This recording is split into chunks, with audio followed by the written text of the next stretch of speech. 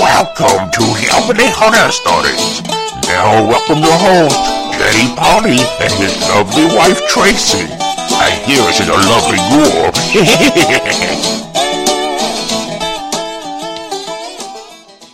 This is Amanda from Massachusetts, and you're listening to the Hillbilly Horror Stories. Do come in.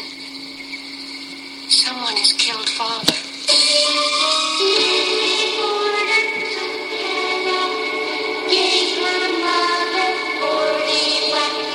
When she saw what she had done, gave her father 41. Lizzie Borden together.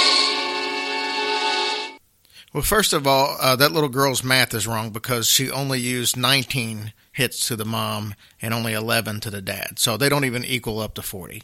Well, I don't know, but she just is creepy to me. I can't even stand it. I'm going to have that song on my dang head all night. So anyway, this is episode 35, Hillbilly Horror Stories. My name is Jerry. I had to think about it. That's how long of a day it's been. And I'm joined by my lovely co-host, Tracy. Hey, guys. How are ya? And spoiler alert. It's cold as a biatch here. Yeah.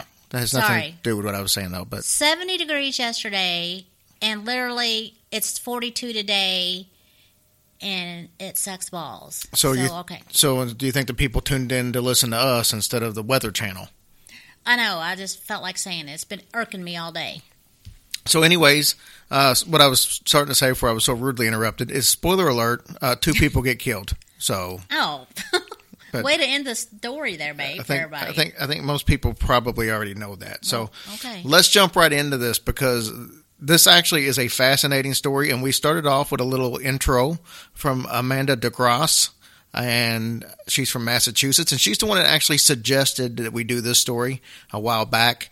And right after about the time that she suggested, like the very next day, I had an actress by the name of Chanel Ryan reach out to me and tell us that she liked the show, and she had mentioned that she spent the night, oddly enough, at the Lizzie Borden house. So I thought, well, I got 2 people telling me this, and Chanel had agreed at that time to come on as a guest, so I thought, well, we need to set this up and get into it. And the more I got into it, the more actually fascinating this story is. And I think I probably took more pages of notes on this one than any show we've done, if that tells you anything. Yeah, so she's brave for staying in that house, I think. So let's talk a little bit about that as we get to the end of the story that we're going to tell. We actually have an interview with her, Chanel Ryan. She was voted sexiest woman in the world by Maxim magazine. She's been on the Howard Stern show. She's been on the Late Late show with James Corden. Several movies, too many to even mention right now, but we talk about it in our interview. And she's an absolute sweetheart. And anybody who is a famous actress that actually likes our show definitely knows the way to our heart and how to get onto the show. Absolutely. She is really very sweet. And I appreciate her giving us her time because I know she's very, very busy. Yep, she's definitely busy, that's for sure. So let's jump into the actual story of Lizzie Borden. And oddly enough, we're not really going to talk about the ghost in the house. We'll do that with Chanel. But as far as what we're going to do, we're just going to talk about the crime itself and the trial. And we'll let Chanel talk about some of the ghosts that went on, or their experiences with ghosts that she had at that night when she spent the night. So let's go to August 4th, 1892, Fall River, Massachusetts. The house was at 92 2nd Street. 72-year-old Andrew Borden and 65-year-old Abby Borden lived there with their daughter, Emma, who was 41, and with Lizzie, who was 32 years old at the time. Now, Andrew Borden was worth a lot of money. They estimate anywhere from $250,000 to $500,000, which in 1892 was worth about $9 million today. So he had a lot of money. Wow, that is a lot for back then. But he also had a lot of enemies. And part of the reason is how he came about his money. He made a lot of his money off of investing in textiles and banks. He actually owned a couple of banks, was a couple of chairmen of some banks. But he was also an undertaker. And he would take mortgages out on people's houses when they would pay for funerals. And then if they didn't pay for the funeral, then he would take their homes. What a dick. Yeah, so he didn't have a lot of friends in the neighborhood. Well, I guess not. He was also a tightwad. He was extremely tight with his money. He lived in town in this little, very modest house, which really pissed Lizzie and her sister off because all of the real rich people in town lived up on the hill. That was like where the established place was. Right. And they wanted to live there. He didn't. He wanted to live right there amongst all the factories and the business district.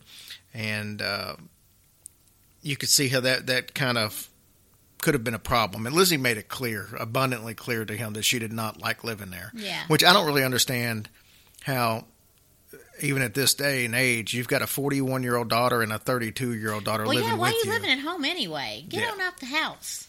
So that's kind of the background on who they are. So what happened was on August 4th, 1892, there's going to be 1,000 different stories as to what happened. But Lizzie screamed that somebody had killed her dad, and everything kind of took place from that point. So that's the one thing that people know for sure happened. After that, it's up to anybody's guess as to what happened. So you keep in mind that Emma, the 41-year-old, she didn't like living there either, but she also couldn't stand Abby, the stepmom. Abby was Andrew's second wife. She married Andrew when Abby was 14. Lizzie was 3 at the time. So Lizzie really didn't know any different. Abby did know. It was the classic "you're not my mom" syndrome. Yeah, plus her sister was so much older than her, so they really didn't even have, I guess couldn't get a close bond because of their age difference. But they actually did have a pretty close bond. Oh, they did? Yeah, they actually did have a close bond. But, Abby was the kind of person that she was like a sweetheart. Most people would tell you that she was a great, person, a big-hearted woman that would do anything for anybody. But unfortunately, she had 2 people that hated her, and both of them lived at that house as her stepdaughters. Yeah. Oh. So the only friend that Abby really had in the house was the maid, Bridget Sullivan. Okay. Bridget worked for him for, I believe it was 3 years, so she had been there for the whole time. And on the morning of August 4th, Bridget fixed breakfast for everybody. This is what we do know. She fixed breakfast for everybody in the household. The people who sat down to breakfast was Abby and Andrew. But they also had a visitor who had spent the night before. And his name was John Morse. Now, John Morse was Andrew's brother-in-law. He was the brother of his first wife, Sarah. Oh, okay. Okay, so he had came and spent the night. There's a lot of confusion as to why he really came in or what kind of connections there were. There was obviously some kind of meeting that took place. Now, John Morse left at around 8:45 to visit a relative across the street. Andrew left at around 10 a.m. to go down and get a haircut and a shave. Now, he stopped by the bank and a few businesses to collect some rent along the way. This is how they were able to police to establish a timeline on when all this stuff happened. Yeah, okay. Now, Bridget, the maid, was told by Abby sometime during this to go clean the downstairs windows inside and out. Okay. Now, that comes into play a little bit later. Now, Lizzie had come downstairs after the other people had already eaten, and she was eating, a little bit of breakfast. She was reading a magazine, and she said at approximately 9 a.m., someone knocked on the door and gave Abby a message that someone was sick, and she told Lizzie that she was going to go out, and while she was out, she would pick up dinner. Okay. So keep in mind, that was around 9 o'clock. 10:45, Andrew Borden returned home. Bridget, the maid, let him in. I almost said Bridget the midget. That's a porn star. Oh. Oh, God. So Bridget let him in. He went to the sitting room, and Bridget went upstairs around 11 o'clock. So what we've got now is we've got Abby Borden leaving the house supposedly at 9 a.m., or that's what according to Lizzie. And then the father came back, Andrew, at 10:45, and then went to the sitting room, and Bridget went upstairs at 11. So now there's nobody down there with him. At the time, Lizzie supposedly was in the barn looking for some lead to make a sinker. I don't know what for. Well, some people say she was to make a sinker. Some people said she was looking for an iron for a screen, which this is all stuff that I guess it was relevant back then, but yeah. I don't know what she would be making lead for a sinker for unless she was going fishing or something. Yeah. That's what I don't know. Going fishing. So she said she heard a weird sound. She ran to the house. She found her father dead. He had received 11 blows to the head with a very sharp, heavy object. Oh, my God. That's horrible. Some of the blows cut his nose. One of them even cut his eye in half. Like his actual eyeball? His eyeball. Dr. Bowen, who at one time was a Civil War doctor, so he had seen a lot, he came in to look at the body, and he said he was sickened by the sight. Oh, my God. That's how bad it was. So he went into the kitchen where Lizzie was, and she was sitting and she was being comforted by Alice Russell and Miss Churchill, who was a next-door neighbor. Now, Alice Russell, you'll find out later, is actually a really good friend to Lizzie. That's who she confided in all the time. Mm-hmm. And like I said, Miss Churchill just happened to live next door. So Lizzie asked Bridget if she'd go upstairs to see if Miss Borden was home. Bridget said she didn't want to go by herself, so Miss Churchill offered to go with her. They got to the 7th step, and they could look over to their left and see into the door, and they could see Abby laying on the floor. Now, Abby had received 19 blows. All but one hit her in the head, and the one that didn't hit her in the head hit her in the neck. She died approximately 9:30 a.m., an hour and a half before Mr. Borden died. Oh, my God. Now, the first question is why is it such a violent crime? Was this just out of plain hatred? Or was this a planned attempt to make it look like that a maniac had kind of, broke in and did it, and, not that it was planned by any means. So keep in mind, back in a little small town in the 1890s, the police weren't really accustomed to dealing with such, Yeah, so the crime scene was not handled in a way. The crime scene made the O.J. trial look like, a thing of beauty compared to what this was. So they didn't quarantine the place off or cordon the place off, and they had people coming in and taking souvenirs and stealing stuff that actually could have been evidence. While the bodies were in the house still? Yeah. What a bunch of sickos. So there were several hatchets in the cellar. One had a freshly broken handle on it and had blood. So they, said this must be the thing, even though it was never proven that was the actual murder weapon. And there'll be a couple of reasons why we'll get into that. But witnesses saw Bridget the maid outside cleaning the windows. Yeah. The front and the back doors were locked, but someone could have gotten in through the cellar door because it was unlocked. So you got witnesses now that saw Bridget outside, so that kind of gives her an alibi. Mm-hmm. Emma, the sister, was out of town during all this. So that Lucky her. Yeah, that left Lizzie in the house, so she became the main suspect. Why was Bridget locked out of the house? I mean, why were the doors locked if she was outside doing windows? I have no idea. Okay, go ahead. Sorry. Probably the same reason y'all keep the doors locked when you're inside and there's nothing going on outside. You never know. Yeah. I ain't playing. All I know is I get stuck out in the rain a lot trying to search for my keys. Yeah, I know, but I ain't playing. So the officer that was in charge was named Officer Fleet, like Andy Griffith. Was it the Fleet and the band with the beat? Oh, yeah. See, another Andy Griffith reference. So this Officer Fleet, he asked Lizzie about her mom, and Lizzie kind of went off a little bit and made it clear that she was not her mom. She was her stepmom, that her mom died when she was 2, and Fleet took that as being indicative of her guilt. And that was one of the main reasons that they used to try to bring her to trial and make her a true suspect. Well, yeah, I mean, that would be the last thing I would think that would pop out of my mouth through all of that. Excuse me, that's not my mom. Well, so here's where the things start getting kind of tricky.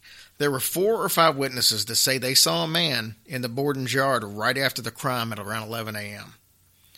Now, after police had Lizzie as a suspect, they weren't really interested in looking for any other suspects. Right. They were convinced that's who she had. And, let's be honest, there was a panic in this small town thinking there was a murder on the loose, and it was a whole lot easier for them to calm the panic down by them pretty much saying, oh, we've got somebody, and not only did we got somebody, but it was an inside deal. Yeah. So there's not some guy running around. And that made people feel it. better. But let's go back to the man outside. At least 4 couples with nothing to gain saw a horse and buggy parked in front of the house from 9 a.m. to 11 a.m. Okay. Dr. Handy, who was just a guy that just happened to be walking around, but he was a medical doctor, said he saw a very pale-faced man walking back and forth in front of the house. Very kind of eerily walking back and forth, kind of pacing. Now, Lizzie said that a man had come to the house a few times and had had some arguments with her dad, and that he was supposed to be there earlier that day. Oh, so like a business dude, maybe. Right. Well, you'll find out. It's Oh. a little more detailed Okay. as we get into it.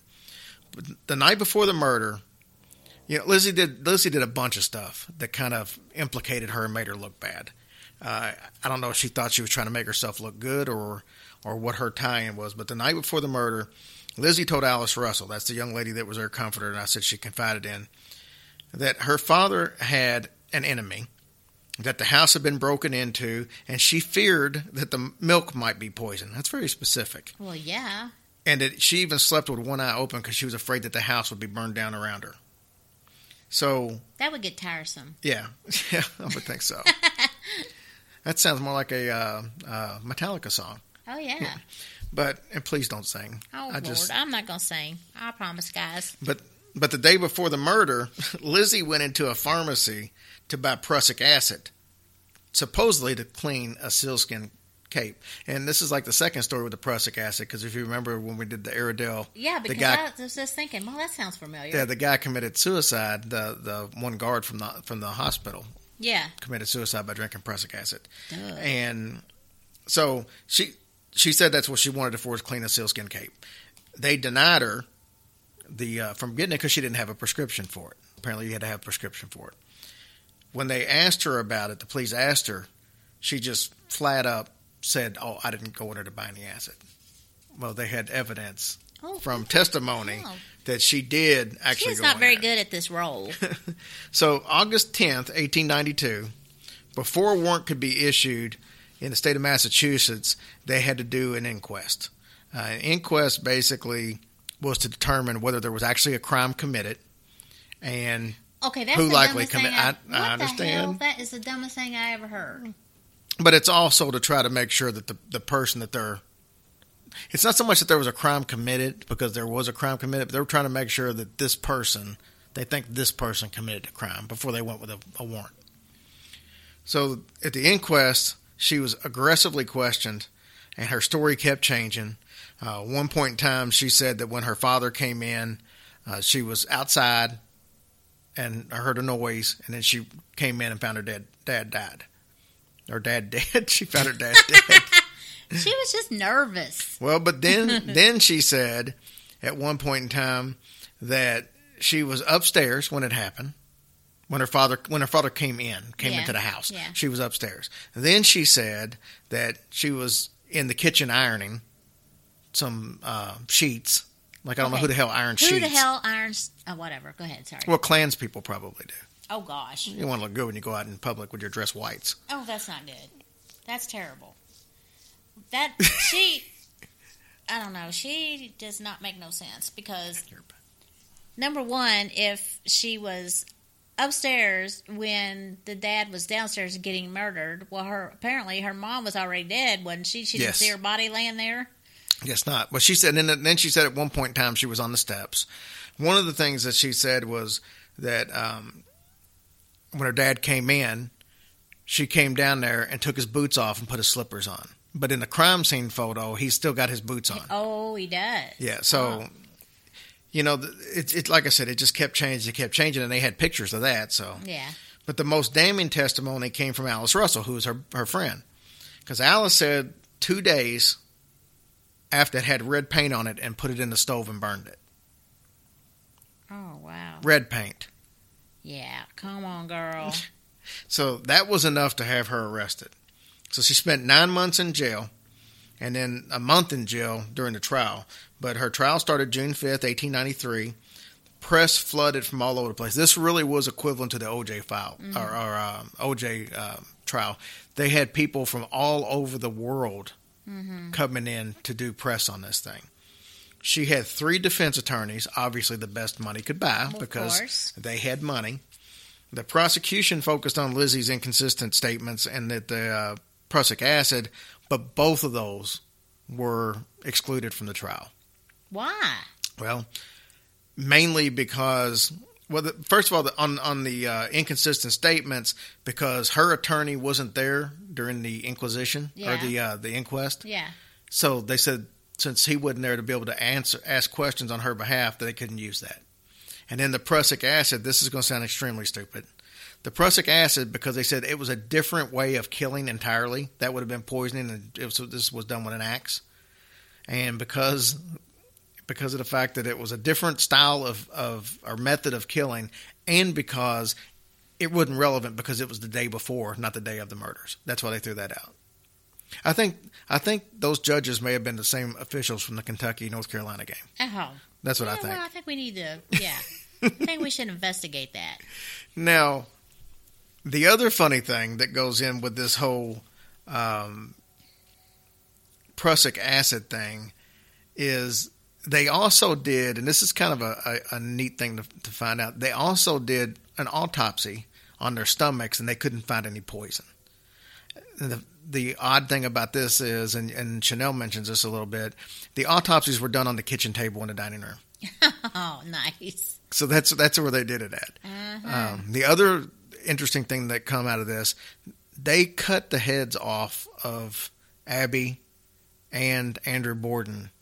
Why? Because they brought the skulls to the trial so they could show the damage to the skulls. Oh, my God. And then after the trial, they actually buried, this is kind of ironic, they actually buried the heads at the foot of the grave. Okay, I have a question, and it's probably going to sound really stupid. So, was there anything on the skull? Did they take the meat off? Yeah, all the meat was gone. It was just a skull. Oh. My guess, they probably H.H. Holmes'd it and put it in some acid or something. And Oh, my gosh. so they actually had these, but they were showing this, and they could use the hatchet that they had. Yeah. Gotten. I mean, I guess I can see that. And see, that was the other thing. Like, when the police first came there, and all that, they didn't even take any of the hatchets. They noticed there were hatchets, and they didn't take any They of didn't them take as it. thinking it was a murder. They went back later and got the Okay, hatchet well, that what had a a broken bunch of handle. dumb butts. But why did they put the head at the foot? Oh, wait a minute. What did you say? That's what they said. They put the heads, they buried the heads at the foot of the grave. I thought that was ironic.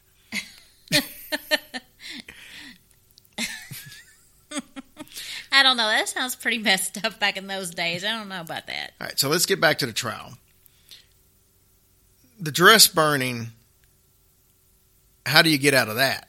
Well, she had two witnesses that said that there was paint on a dress, that they had seen paint on a dress.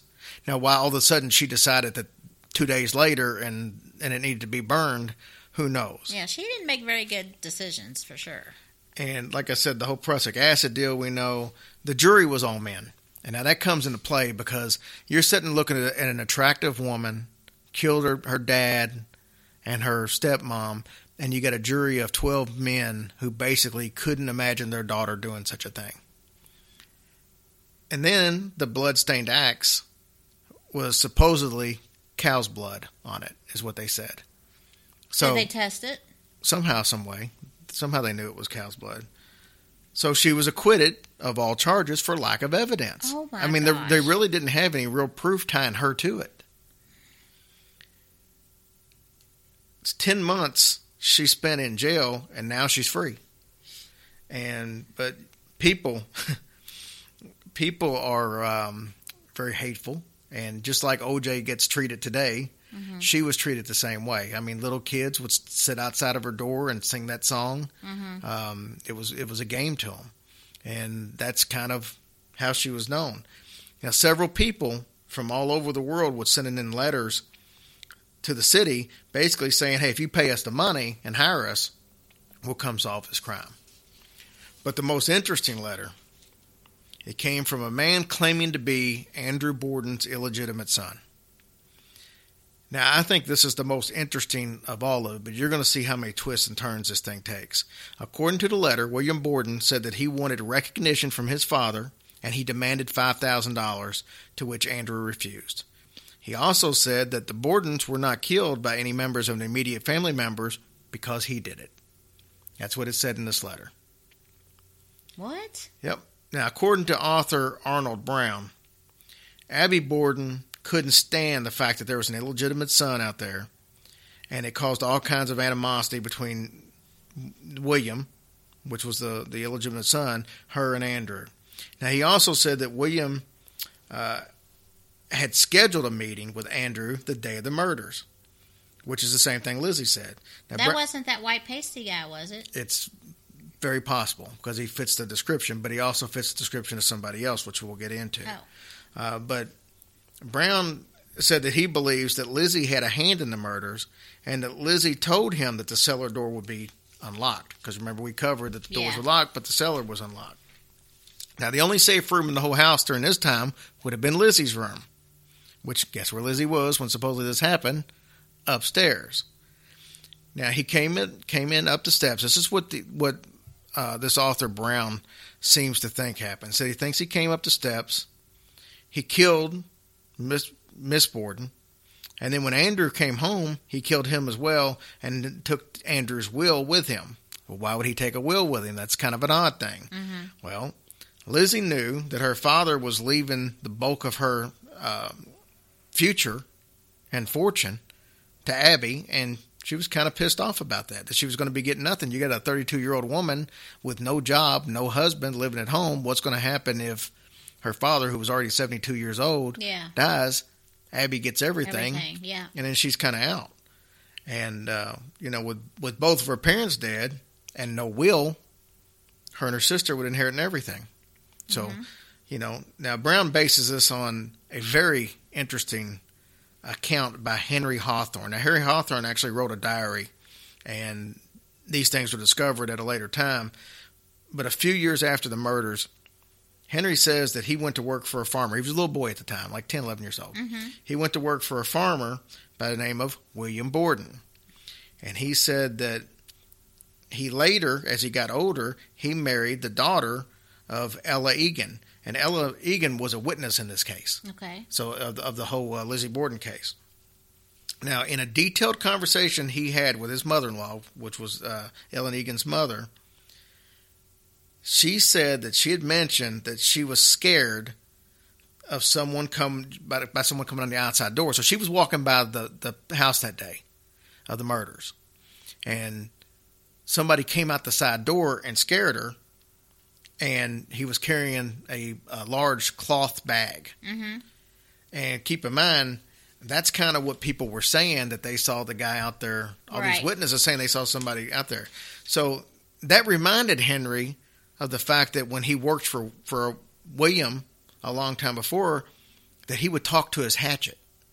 Like he would be chopping wood and stuff, and he would just stop and have conversations with his hatchet. Like Tom Hanks and Wilson? Pretty much. And the other thing is, oddly enough, he carried that hatchet everywhere he went in a cloth bag. Oh, my gosh. So he recalled one conversation that he overheard. He heard that William Borden, talking to his hatchet, say, "You know my father and that fat sow he was married when he should have married my mother. Of course you know them. You were there when they died." Now, this is what the little boy wrote in the diary years later. Now, William Borden died in 1901, so not too long after all this took place. Yeah. Now we got different accounts. Historian George Quigley, he thinks that someone was hired to kill Abby and Andrew. He believed that Lizzie, Emma, and John Morris, you remember John Morris, that was the uncle. He believes that John found out that there was a will and that he was somehow affected by the will, and he believed that the girls acted, or they actually asked John if they could get rid of Abby. And John hired a guy named William Davis to kill Abby.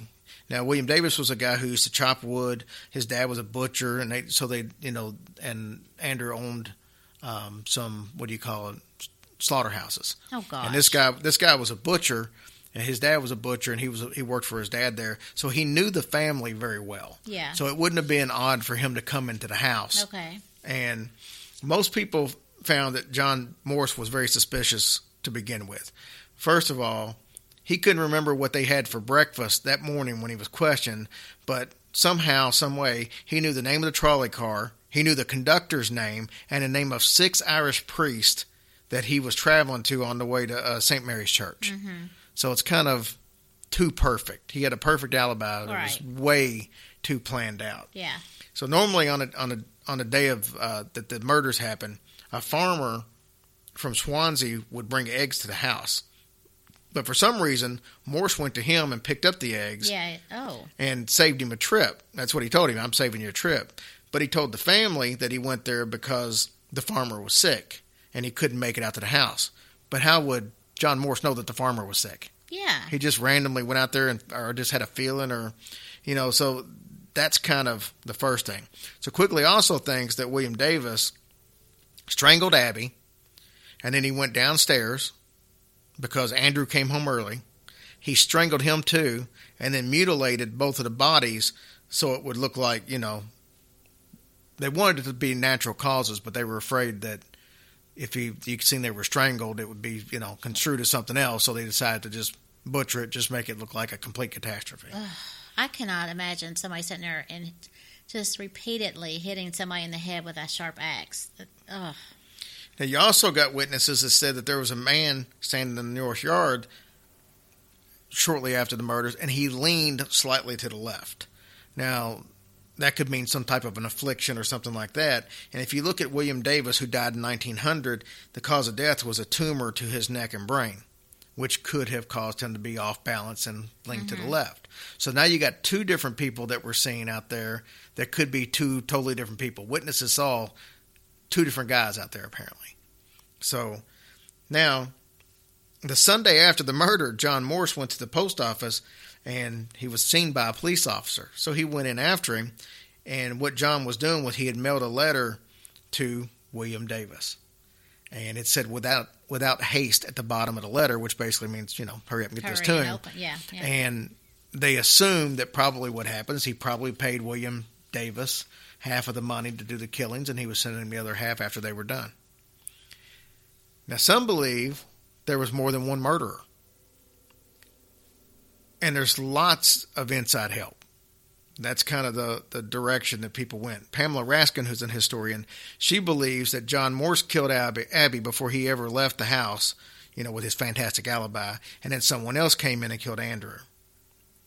Some think that Bridget, the maid, could have actually done it. Now, she was out washing windows. Well, she was out washing windows, but she also had access to water, so she could clean up and everything. So, I'm just saying she could have cleaned herself up and been out there. She could have committed the murder and then been outside. Nobody knows when she was outside, if that was before or after. I don't buy that. That's too much blood and guts to... Well, the other story that involves her was the fact that, it was hot outside, supposedly, and she didn't feel good that day, and she was told to clean the windows inside and out when she didn't feel good, and she could just taken the abuse out on Abby. Okay. So that's just one of the many different things. Number one, I just don't believe that because, like I said, that was a heck of a lot of swinging of an axe. And the last dang thing you want to do is go clean windows. You're exhausted. You're tired. Your arms are tired. You don't feel like scrubbing no windows. So I don't think Bridget did it. True story. True story. Lynn Rebello, he's a historian. He thinks that Bridget knew what was going on, but she didn't contribute in any way, shape, or form. There's another kind of inferred, but not straight out said, that incest could have played a part in this. It was strongly hinted that John Morse and Andrew Borden were also having incestual affairs with Abby. I mean, not Abby, I'm sorry, with Lizzie. So could it have been a situation where she just had enough, cracked, and just decided, because you see sometimes these people just, they go into a state where they just don't even know what they're doing. They're just well, why don't you blank just out. cut his wiener off? I have no idea. I'm sure you would have been really helpful during this inquest. Now, one of the other things that came up is Miss Churchill. We remember her. She's the one that went upstairs.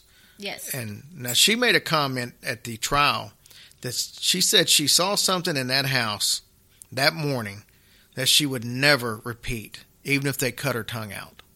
Oh my Which gosh. makes sense. If they cut her tongue out, you definitely can can't never repeat say. it. So. Wonder what it was. I don't know.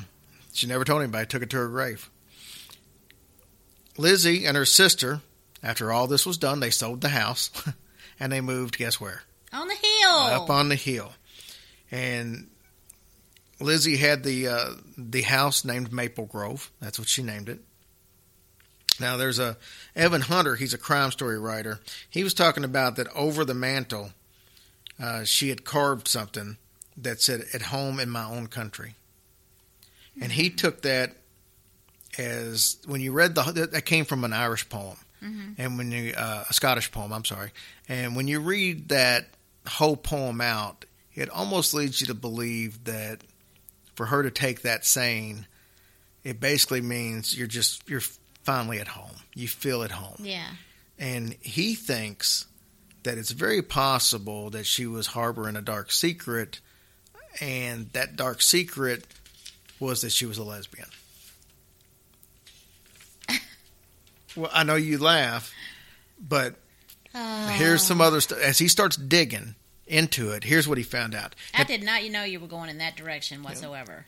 At the turn of a century, a man brought charges against his wife for lesbianism, and he listed Lizzie as a co-respondent. Maybe that's why her name is that.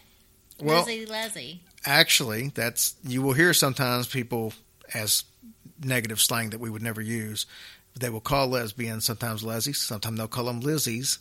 Oh, I didn't know that. And Lizzie's is where this came from. Oh. So he had listed her as that, and it was dismissed because the judge said it was a frivolous. June 3rd, 1905, there was I guess you could say she was an actress, but she was kind of in a lot of musicals. Her name was Nance O'Neill, and she was a good friend of Lizzie's, and she came to a party. Mm-hmm. Well, for whatever reason, I told you her and Emma were together for a long time. You got to keep in mind, this was, almost 10 years after the trial. Her and her sister are still living together. Her sister left and never saw Lizzie again. She consulted a reverend.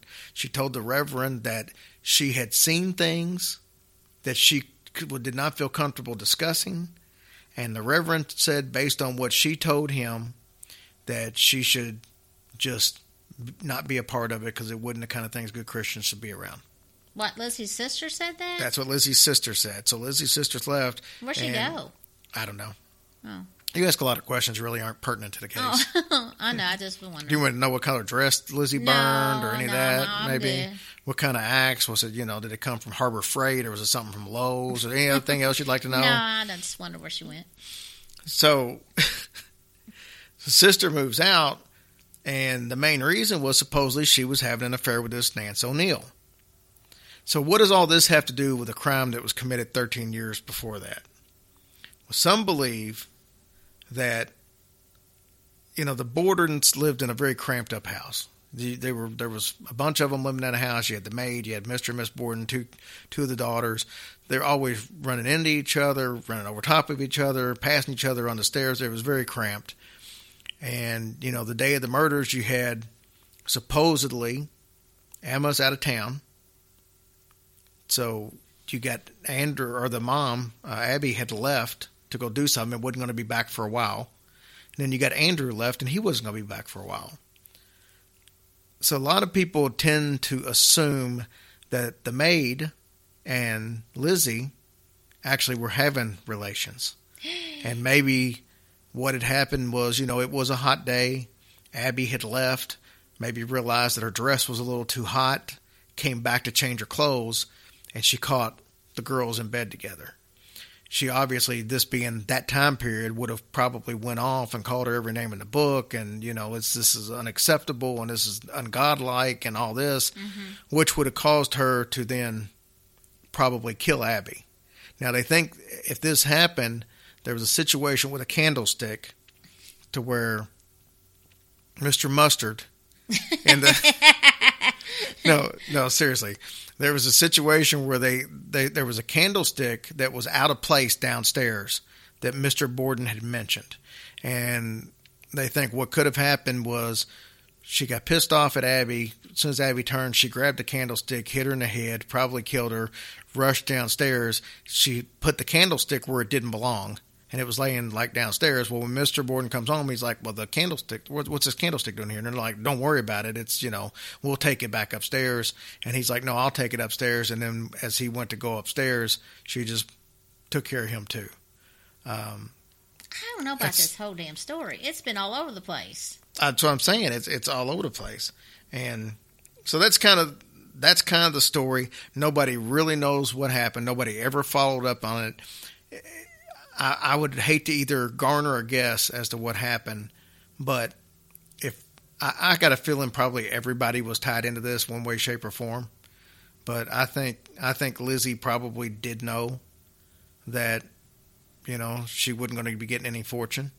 I think that William Borden, the illegitimate son, probably did show up. There was too many people seeing him outside with his bag, and he was talking to his act, so he was a nut job to begin with.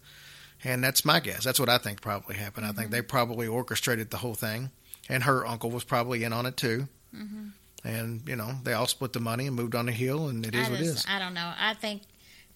Of course, any murder's terrible, but with this being as horrific as it was, to play out like it did, that's mind-boggling to me. And when she ended up dying, she left a lot of money to charities, and she even left an endowment to constantly keep taking care of her father's grave for years. Oh, well, after she was gone. That's cool. I guess. Well, that's pretty cool, I guess. I don't know. That is the most bizarre thing ever. So anyway, that is our story on Lizzie Borden. So you can make your own decision, and you'll be probably just as right as anybody else, since nobody seems to know 100 years later. That was what a the hell happy happened. Story, babe. Yeah, I'm all about happiness. That's what I do. I like to spread cheer. I know. Hey, ask me a question. I'm just kidding. Okay. So now we're going to get a chance for you guys to listen to the interview with Chanel, and hopefully you enjoy her. This young lady, I'm telling you, I can't express enough how happy we were, because she is actually a bona fide star, and she basically just approached us and said, hey, I love the show, which you'll hear her say a couple of times during the interview. And like I said, I didn't have to go through publishers or press agents or anything to talk to her. She reached out to us, and we greatly appreciate that. Yes, we do. Very much so. So take a listen, and we'll be back in just a second. All right, guys, welcome back to Hillbilly Horror Stories, and Tracy and I are joined by probably one of the most versatile actresses that you're ever going to come across on the silver screen, and probably magazines and calendars. And you'll see what I'm talking about as we get into this interview. Please welcome Miss Chanel Ryan. Chanel, thank you for coming on board. Thank you for having me. I'm psyched to be here. Your show is great, and as we've discussed, I'm a huge fan of the paranormal, so yay! Well, let's talk a little bit about you to get started, and then we'll tell everybody why you're going to be here. I mentioned that you were versatile, and the reason I say that is because you are not only fantastic in comedic roles, but especially here in the last several years, you have really made a big splash in the horror genre, which I know a lot of our fans are going to be into. Can you tell us a little bit about what you like as far as being an actress? Do you prefer comedy? Do you prefer horror? Do you like everybody the same? Just kind of give me some insight. Comedy is my first love, but horror is so much fun to make. And within the horror genre, I really get offered all these amazing roles. And, as an actress, I'm nowhere near where I want to be, but I'm, a little bit more established in the indie horror scene, specifically in the horror genre. And, when you're starting out, you take what's offered to you, and you make the best of it. And so, there's so many horror films made because the fans are just insatiable. So I just kept booking a lot of horror films, and some of them really took off, and others developed cult followings, and here I am talking to you.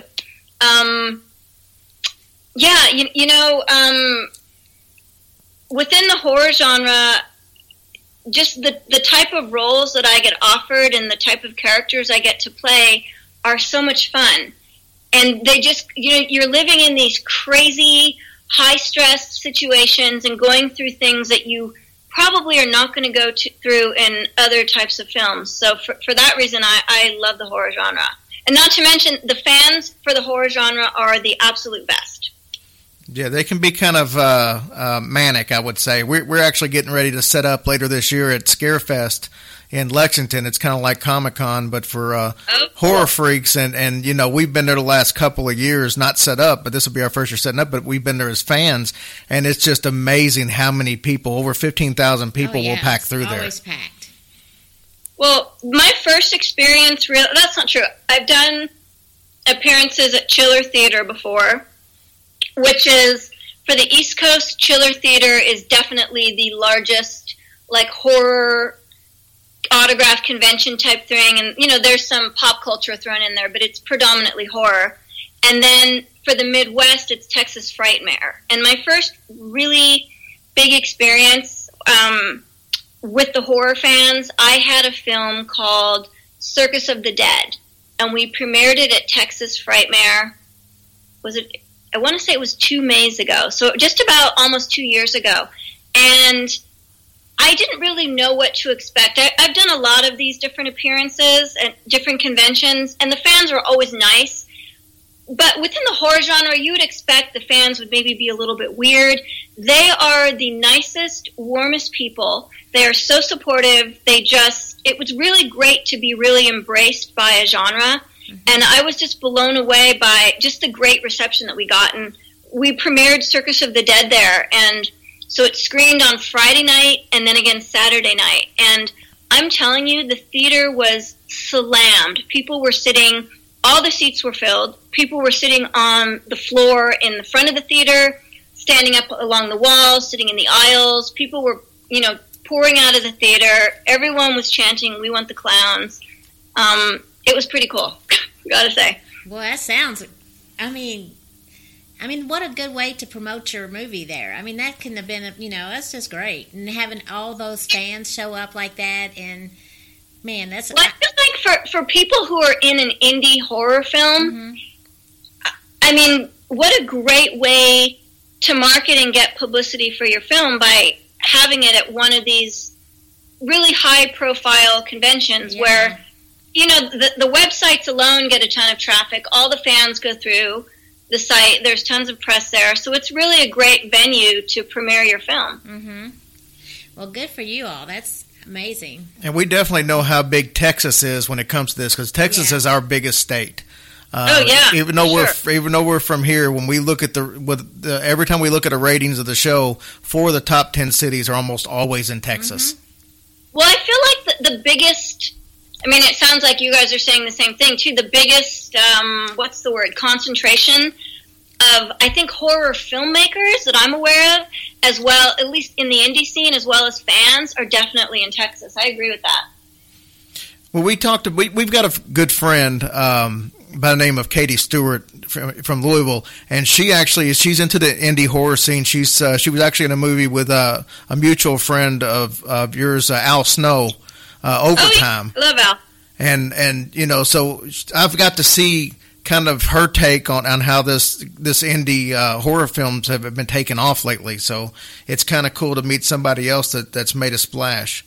Can we talk about a couple of other movies you were in? Sure. Touch on a little bit about Haunting of Alice and Bad Kids Go to Hell. The Haunting of Alice D. It's funny.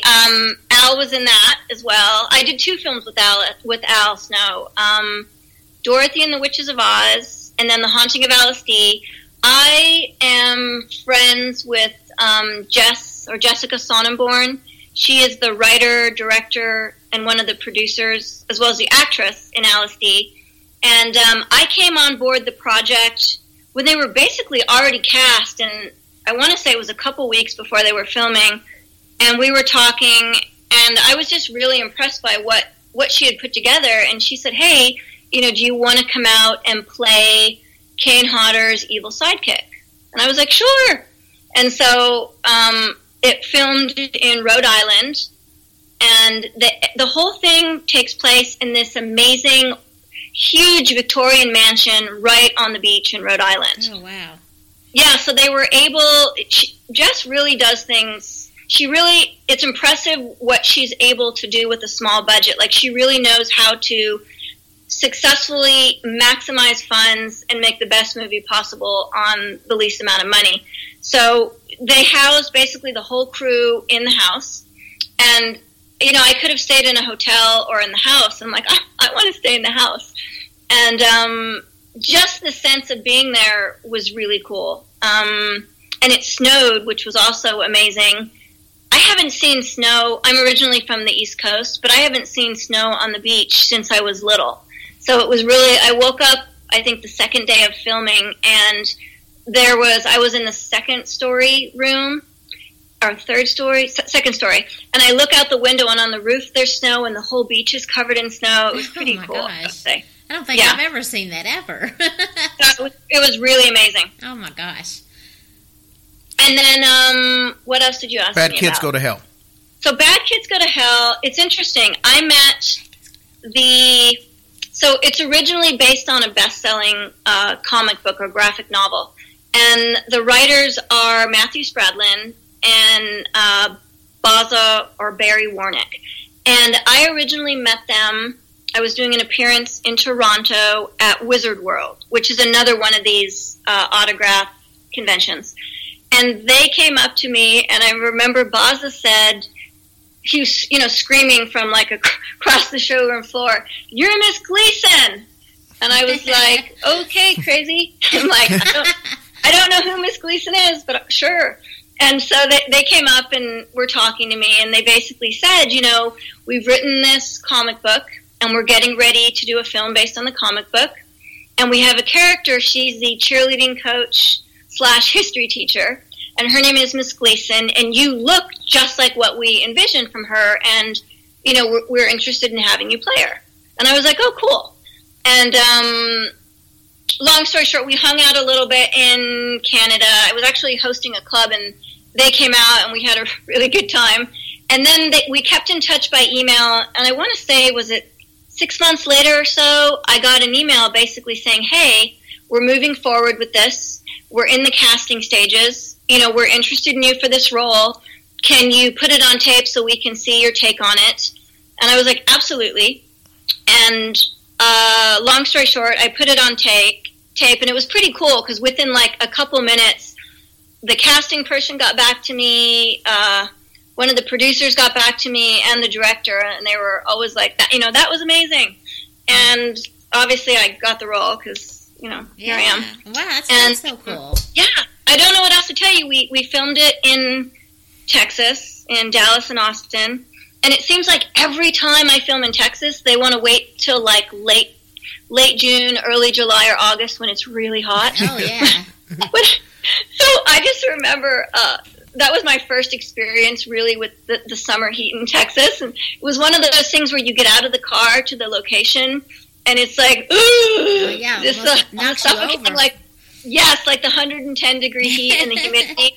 And then as soon as you get inside the air conditioning, it's just freezing. But yeah, that was a lot of fun to film and such a great character. So I'm really thankful to have been part of that. And that has a really nice fan base as well. People seem to really like that film. Well, we can't talk about that without parlaying into another cheerleading question, because I may be one of the few people out there that absolutely love the movie Basketball. It's an oldie but a goodie. But I'm, Parker and Stone, who do South Park, for those of you unfamiliar with the movie, that has to be almost 20 years ago. And back when South Park was really big, they came out with this movie. They wrote it. They starred in it. And I just thought it was absolutely hilarious. It was one of those goofy kind of movies that in line with the other Zucker films. And I just loved it. But a lot of people may not remember it. But you were actually a cheerleader in that movie. Am I correct? I was. It's interesting. That's one of the first things I did. I was a teenager. I was just a kid. And we worked on that I was one of the Felon cheerleaders, there was two main teams, the Beers and the Felons. And I was one of the Felon cheerleaders, and we worked on that for more than a month. And it's amazing what happens in the editing. I think you see me for, briefly. But yeah, Trey and Parker were really great guys. They actually, Trey Parker and Matt Stone, they actually threw a really fun rap party in Venice. Thanks, guys. And oddly enough, I remember the displays that were in the theaters. It was, it would feature the garage door with the basketball hoop, and then below it on the bottom, I was on all the displays, and I have one of them at home because we actually stole it from the theater and brought it home with us. I was, I'm not very large, but I'm in the bottom left corner, I believe, in my little leather cheerleading getup, and instead of pom-poms, we had sort of those leather tasseled whips. Oh, God. And our teens were all like kind of motorcycle oriented and really down and dirty and gritty. Oh, how fun! It was a fun one to work on. I envy your life. It sounds amazing. Some aspects of it are, yes. But do you mind if I brag on you for a few minutes? Because Please, go ahead. I want to express to our fans how lucky we are to have you on the show. Absolutely. But I also want to talk about how great of a person you are, because I talked about how approachable you are, and the reason I say that is for the fans out here who don't know exactly who you are. Some of them will know you as soon as they see you, but they might not know you by name. But, I mean, you've been on the Howard Stern Show. You've been on the Late Late Show with James Corden and did a bit on there with John Stamos that my wife is so envious of. Oh, man, did you get to touch his Everyone's hair? wife and girlfriend is envious of me. Yeah. Oh, my gosh. Did you touch his And a lot hair? of men are envious of me as well. Well, good, they should be. Did you get to touch John's hair? I got to touch his hair and Ugh. his face and his arms. His and lips? Oh, my he's God. an incredibly nice guy, very professional. Oh, good. Good at what he does. Awesome. All right, calm down over there. I'm sorry. So, anyways, so, I mean, she's worked with stars like Kevin Pollak, Bill Murray, Christopher Lloyd, James Caan, Sean Astin. I mean, I could probably name 30 more that everybody out there knows who they are. And, you know, not to mention that, and I'm going to get off the subject, when I talked about how versatile she is, I mean, she's had her own swimsuit calendar that's won awards. She's been, you know, voted in magazines on 4 different continents as one of the sexiest women in the world. There you go, girl. She's been in Esquire, GQ, Maxim, Playboy, a whole bunch of other magazines. And I say that because she reached out to me, said she liked the podcast. She's been on all these huge shows, and she had no problem coming on the show. I didn't have to go through a bunch of publicists or rank things. I talked to her personally, and she couldn't be nicer. I would have had no clue that she is as big time as what she is based on how she comes across, because she comes across as just a sincere, regular person, and I appreciate that. I know these fans appreciate it. Yes. Well, I think you afford me too much, but thank you. I'll take it. My head's going to be so large I won't be able to fit out of the door. That's okay. I want you to touch on one other thing that really isn't related to any of this, and we're going to get into the paranormal. But I understand you're a huge animal activist and actually give some proceeds to help that cause. So I want you to give a chance to speak about that. I am. It's funny. If I could clone myself, I have some items on eBay right now, but we're getting ready to list a ton. And from any of my online sales or the different autograph appearances I'm doing, I know I'm booked for one in the UK coming up in Coventry in the fall, but I diverge. So I donate my proceeds to help animals in need. I am an avid animal rescuer and rights activist. My house is a revolving door for rescues. Oh, that's awesome. And I do, I'll say it now, but I generally, every interview that I do, I really like to end it with just a plea to everyone: be kind to animals. We're their voices, and we're responsible for them. And so many people don't understand how important it is to spay and neuter your pets. I think they don't understand that one unneutered pet, how many babies that it can be responsible for, and then those babies have babies, and those babies have babies, and we have such a population problem with these homeless, unwanted animals that end up in shelters or starving on the streets or abused. And, we need to take responsibility and really fix that. So fix your damn pets, people, especially you guys out there. It's amazing to me how many men, and I know the men in my family are the same way, think they're somehow doing a disservice specifically to their male pets by fixing them, which is the craziest thing possible. Like, by fixing your animals, they live longer, healthier lives. They're less likely to try to run away or break out of the yard or chew through the leash because, they're in heat and they can smell females. They are less likely, if you have male cats, to spray in your house or to be aggressive. So just do it, people. Fix your pets. And then my last plea on this is, if you're looking to get a pet, go to your local shelter or rescue. There's so many wonderful animals that need homes. Adopt, don't shop, and be part of the solution, not the problem. Amen, sister. Yeah. Oh, We just said. took the neighbor's dog because we got tired of him walking around, so we just took him. So Oh, good. Yeah. Yeah, I'm glad to hear that. let's talk paranormal. The reason that we talked initially is because you told me that you had an opportunity through a friend of yours to go on a couple of adventures, and one of them was the Lizzie Borden house. It was. And we decided, based on the fact that I told you this just a day or two before, a fan we got up in the Massachusetts area, she said, "Hey, I think you should do one on the Lizzie Borden house." And I really hadn't thought about it. I'd look at that more as a true crime genre, and we don't really do a whole lot of true crime, but there are some other stuff that's happened in the house afterwards. And I thought, you know what? But if I talk to you and her, and within a day or two, and you both mention this, it must be meant to be. So tell me a little bit about what happened when you were at the Borden house.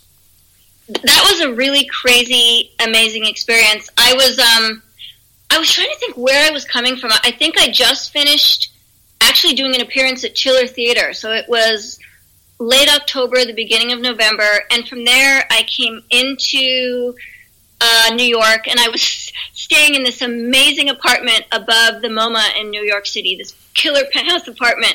And my friend Lucky, or Mike Lukowski is his name, he is a paranormal investigator. And so he was coming over, and we were going to hang out. And we were basically like, okay, we can hang out in this kick-ass apartment and, slide out on the wood floors, look at the view and order food, or we can get in the car, and it was rainy and stormy, and we can drive into Boston and spend the night in the Lizzie Borden house, because he happens to be friends. Her name is escaping me, the girl, and I apologize if you're listening and hear this, because I've met her, the girl who owns the house. But I was like, hell yeah, let's go stay at the Borden house. So we get in the car, we arrive there, it's about 10 p.m., it's stormy and rainy, and oddly enough, there's a police car parked in the parking lot across the street. Not sure why, but they're there. So we unload our stuff, and the most popular room in the house is the guest room, which is where Mrs. Borden was murdered. And that is the only room that's rented out, and so the people who rented the room are already in there asleep. And then the woman who owns the place, I guess when the rooms are rented, she sleeps downstairs in the second parlor. So her and her friend were down there. And so my friend Lucky, hi Lucky if you're listening, had given me some info on the house. And to my knowledge, there are 9 spirits that still reside there. Joseph the ex-con, who was killed in the basement, I guess the police came and shot him down there. And I might be off on some of my facts, but this is what I know. So if I'm wrong, forgive me. So the spirit of Mrs. Borden, Mr. Borden, the cat, who I don't remember the name, but that's what I was most interested in, the maid, the butler. Lizzie, from what I understand, visits sometime, but she really didn't like the house, and so she's not there all the time. And then there were 2 kids who lived next door, and I guess there was a well that they shared with the Borden family, and the mother drowned the 2 kids in the well. And the kids used to come upstairs and play in one of the rooms in the attic. So we get into the house, and the first thing we do is, we get in a tour of the house, and we're walking around, and, Lucky's showing me everything. And I'm just very open. And he'd already told me ahead of time, you have nothing to be worried about. If there's anything evil, it's going to come after me, not you. So I was like, okay, cool. So basically we're going from room to room, and he said, this is Mrs. Borden's favorite room. So I basically was like, hi, Mrs. Borden, thank you so much for having us. Your house is beautiful. And was just sort of talking to whoever he said would be, who liked to hang out in certain areas as we walked. But my biggest thing is I really wanted to make contact with the cat. So everywhere we walked throughout the house, I was like, here, kitty, kitty, kitty, here, kitty, kitty, kitty. So we put all of our suitcases and stuff upstairs in the attic, because that's where we were going to be staying, and I'll get to more of that in a minute. And so then we head downstairs to the basement. That's where we were going to start our investigation. And so if you guys want to interrupt and interject, please do. No, I'm just letting you go. If not, I'll continue talking. So we go down to the basement, and there are sort of like stools that you would sit on in a work, the wooden top with the metal legs type of thing. Yes. And so And he had told me ahead of time we were going to start our investigation in the basement. So the first thing we do is put all of our suitcases and luggage upstairs because we're going to be staying in the attic. And I'll get to more of that later. So we head down to the basement, and it's dark and rainy, and there are these work stools. So I sit on one of the work stools, and I should actually fill you in a little bit. So my friend had said, you know, it's really good if you wear long, dangly earrings because the spirits like to move your earrings around and your hair and things like that. So I wore long, dangly earrings. And so I'm sitting on the work stool, and I'm very open. So, you know, basically I sit down and I say, hey, and let me say this first. So Joseph, the ex-con, his spirit supposedly resides in the basement. So I, you know, was like, hey, Joseph, what's up? Nice to meet you. It would be really cool if you could come out and say hi. You know, we just left a badass apartment in Manhattan to come and stay here, so come and say hello to us. And then my friend Lucky is very antagonistic, and he's yelling at and saying all this stuff, kind of good cop, bad cop. And so we're sitting there, and then all of a sudden, it's very cold around me, and something is sort of pushing my back forward, so I'm kind of rocking back and forth. Like my legs are being pushed out, and the upper part of my body is being pushed forward.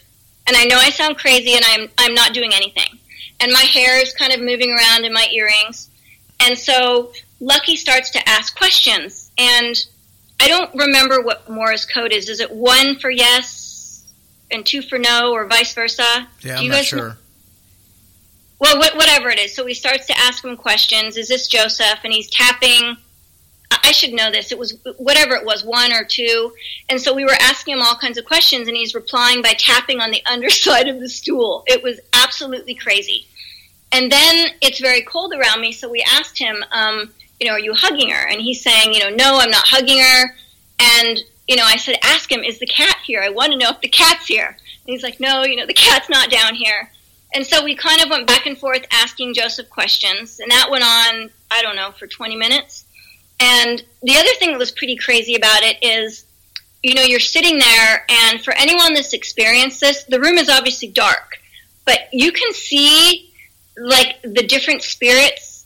It's like they move in the corner. It's like these dark flashes that go really quickly in the corners. And unless you've experienced it, you think I'm crazy, but if you've experienced it, you know what I'm talking about. Right. So from there, we basically walked through the rest of the house. So Mr. Borden was killed downstairs in the main parlor, and everyone that was killed, it happened from behind. So all the psychics and investigators that have talked with the spirits and have asked them who killed you, none of them know because none of them saw their killer's face. So there's no concrete evidence that Lizzie actually killed her parents. Maybe she did, maybe she didn't. The other thing that's really interesting and incredibly morbid, you know, this was obviously back in a while ago, but they used to do autopsies on the dining room table back in the old days. That's so incredible. All the bodies that were killed there, they autopsied them on the dining room table. How crazy is that? Yeah, that's pretty bizarre. Ugh. And they have a new dining room table, so it's not the same one, but it's still creepy. So from, you know, we walked around the house from here. We went upstairs into the guest. No, we couldn't go into the guest room. Into Mrs. Borden's favorite room, and I'm saying hi to her. This is on the second floor. So then we head up into the attic, and as most attics are, you know, it's sort of like the full size door that you kind of pull down and lock. So we get into the attic, and so once you walk upstairs, straight ahead is the maid's room. To the left is the bathroom. You head to the right, and there's sort of like a little parlor in between all the rooms, and there's a couch, and I believe there was a Bible. I know there were some old books. Then on the right of that is the butler's quarters, and then on the far side is the room where the two kids used to play.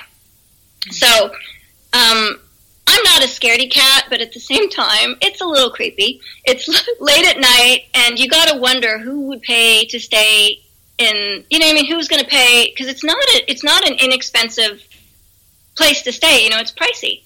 And so you got to wonder who would pay to stay here, and are we safe? And I know you're thinking, well, hold on, you guys are staying there.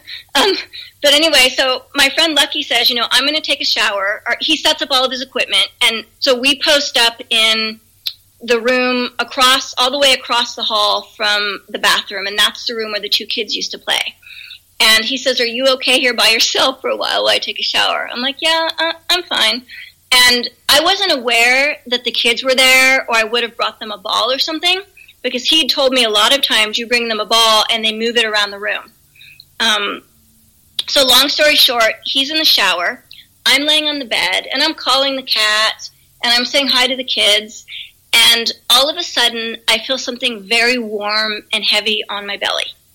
And then, you know when a cat like makes biscuits on you? So then it's like this, I felt like something was making biscuits on my chest. It was absolutely crazy. And I'm just talking to the cat, assuming that's what it is. And so that went on for probably 5 minutes. And then as soon as my friend Lucky came out of the shower, it disappeared. And then a few minutes later, I felt it again, like to the right of me. It was very warm.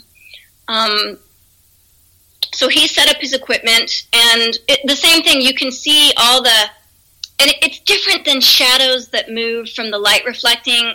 When you see spirits in the corners, it's like these dark flashes. I can't explain it unless you've witnessed it with your own eyes. So fast forward, I'm laying on the bed, and he had told me, the kids like to hang out in this room the most. So it takes a little while, and the door was moving in and open, the door of the closet. He said the kids are shy. Oftentimes they'll hide in the closet, and after a while they come out. So the door in the closet starts to move, and it wasn't windy. There was no logical explanation for it. And he set up his equipment so we can listen for the voices and, monitor, however they monitor. I'm not a professional.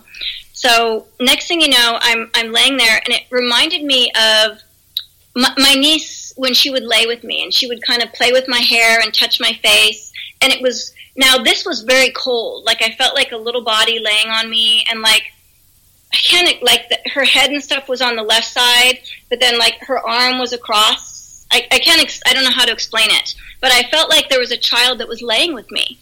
And so that went on for a while, and then somebody was moving my legs around and stuff. And I told my friend Lucky, I'm like, it feels like someone's moving my legs. And he said, oh, the kids like to do that, especially the little boy. Then it felt like someone was touching my butt. And he said, well, I hope that's the kids and not, the butler or Mr. Borden. I know. Then after a while, he said to me, do you feel any pressure on your neck? And I was like, excuse me? And he said, does it feel like anyone's trying to choke you? And I said, no. Why? And he said, sometimes Mr. Borden can be a little bit nasty. And I'm like, oh, great. And I'm like, no, I don't feel any of that. And I'm like, I really hope that what's going on is the kids and not, Mr. Borden or Joseph the butler perving out on me. Well, when you said that someone touched your butt, my initial response was going to be the butler did it. The butler. In the library with the candlestick. Yeah, so it was really cool. I mean, I felt like I had, and like I said, I was most excited about the cat, and the thing that really struck me was when Joseph, the ex-con, made contact, and what I assume was the two kids, the spirits, it was very cold. Like, it was just an icy cold around me, and the cat, or what I think was the cat, was very warm. And I'm not crazy. I wasn't drunk. I wasn't on any kind of drugs. I wasn't I might have been sleep deprived, but I was lucid and competent. And I mean, this really happened. It's funny though. Then we were talking later, and he said, would you want to come on? We're going to do an investigation at the Stanley Hotel, which is really where The Shining happened. And they invited me, and I said, hell yeah, I want to go. And he said, I can't tell you how many people that we train for this, and we'll train them for 6 months. And then they actually have contact with the real spirit, and they run out of the house screaming. I was like, you told me there was nothing to be scared of. And in hindsight, that was probably very naive of me, because I'm sure there's plenty of things to be scared of. Yeah, especially at the Stanley Hotel. I mean, we did a story on them a couple of weeks ago. And, it's a fascinating story because, the old story about Jim Carrey when he stayed there when they were doing Dumb and Dumber. He ran down screaming in the middle of the night that they needed to get him into another room immediately. I did not know that. Was he staying in one of the, specifically haunted rooms? He stayed in the same room that Stephen King stayed in. I think it was 215, but it was whatever the same room that Stephen King stayed in. Rooms, yeah. So, yeah. Well, I didn't make it there. I was actually really excited to go, and my sister was supposed to go with me, and I forget what happened. She hurt her back or something, and I just didn't want to go by myself, so I ended up not going, which I regret. And I just love this kind of stuff. I also have been trying to I'm originally from Pennsylvania, the East Coast, and I really want to get out to the, what's it called, the Penn State Penitentiary there. Oh, yeah, I've heard it's incredibly haunted. It's on my list to do next time I go back to visit. Very cool. Very cool. Yeah. I don't know if that answers your questions or if I have any more, if that made sense. No, it completely answered the question. And I know you've got a busy schedule going on. I wanted to give you a quick second before we got off here to be able to tell our listeners how they can get in touch with you on social media or kind of see some of the stuff you've done, some of your demo reels, websites, and maybe plug a few upcoming projects you got going on. Yes, I would love it. Everyone follow me I'm on Instagram, Twitter, Facebook. Follow me, send me a little message letting me know you heard it here, and I will follow. I try to follow everyone back. Sometimes it's hard because sometimes it just gets lost in the masses. So if I don't follow you back and you want me to, give me a shout out. The best way, sort of one-stop shopping, is my website, which is my name, ChanelRyan.com. And if you don't know how to spell that, shame on you. It's ChanelRyan, then .com. And basically, if you scroll down to the bottom of any page on the site, there is links to all my social media. So it'll take you right to my, Twitter, Instagram, Facebook. My reels should also be on the bottom right of the page. My YouTube channel, everything's there. So it's sort of anything you could possibly want to know, you can find there. What about, do you have any new projects coming up? Anything going to be released soon that you want to plug? I do. I have a bunch of stuff. Let's see. As far as stuff that's coming out, I'm trying to think what's in the horror genre. I have a really fun comedy horror, which is kind of the best of both worlds. It's called Hell's Kitty. And one of the things I love about Hell's Kitty, I got involved because the proceeds go to help animals in need. And it was originally shot as a web series. The whole premise is it's based loosely on a true story. It's about a writer named Nick and his cat who was very jealous of any females that came into his life, and it was making it, in real life, making it very hard for him to date. So he just took it to another level and made the cat possessed. And so it's about all the crazy adventures, and each episode featured actors who are iconic in the horror genre. So I am in the finale episode, but then from there it was edited into a film, and which will be released soon. So stay tuned for that. And you can find info on that on both my website and IMDb. What else? Circus of the Dead. I know horror fanatics love that. That just came out, so you can see that on VOD and DVD. What else? Oh, you were asking about Hypnotized earlier. Correct. So that, the film was originally called Mind Puppets, and they originally changed the title to Hypnotized. Really great cast. Kevin Pollak, John DeLacy, Vinnie Jones. We filmed it in New Orleans. I have a small part. I shot for 2 days. And my scenes are with Yvonne Zima and Christopher von Uckerman, who is just huge in the Latin American market and one of the nicest guys you'll ever meet. That's a really fun, zany comedy, so look for that. I don't know what else I can tell you. I know I have other stuff coming out, and this is awful, but I've just been working nonstop, and I can't remember.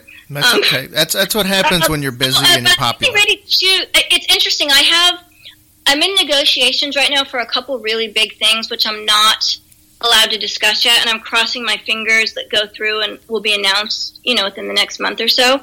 But in the meantime, I am working on a really fun, it's a horror film called Mayday from director Max Searchy. And it has 2 endings. One of them is a horror ending, and the other is a sci-fi ending. So basically the viewers can choose which ending they want. And the little bit that I can tell you about it without giving the plot away, the whole thing takes place on an airplane.